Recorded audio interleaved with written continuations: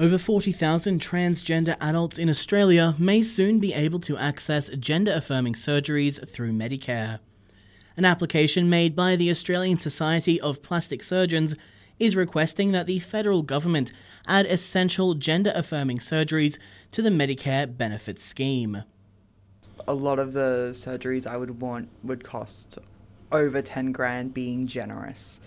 I believe one of the surgeries can go up to 100 grand. And that's just not something I can see myself doing within the next few years, so I have to make a financial plan over it. For this transgender man who has elected to remain anonymous, the cost is a massive barrier. Dr. Nicola Dean, the current president of the Australian Society of Plastic Surgeons, says that currently it's unclear how many patients are undergoing gender-affirming surgery due to a lack of data. The number of people that are wanting to have these surgeries compared to the number of people that can access them is really out of balance. So we know that some of these surgeries are going on through private hospitals with MBS items, but we don't really know how many are occurring across Australia at the moment. A study on the healthcare experiences of gender-diverse Australians found that 42.5% of participants who had undertaken gender-affirming surgery reported higher levels of physical and mental health than those who had not. There are now some good studies from other countries that demonstrate significant improvements in what we call patient-reported outcomes measures.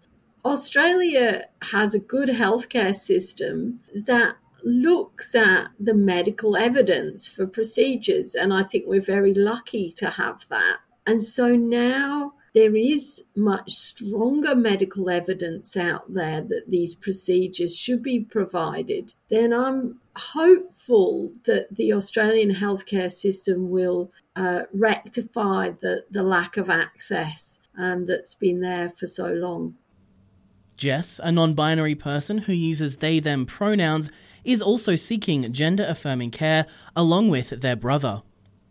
My brother is also trans and he would like to get top surgery. And I think he put it really well when I was speaking to him yesterday about this interview.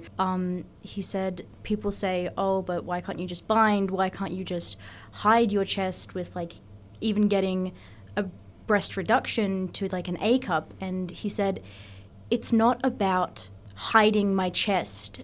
It's about getting the chest that I need. And ultimately, neither of us can afford to get top surgery. In metropolitan areas, gender-affirming care can be easier to access, as there are a large number of organisations and activists working to educate and raise awareness. In rural areas, it can be much harder for gender-diverse individuals like Jess to get the care they need.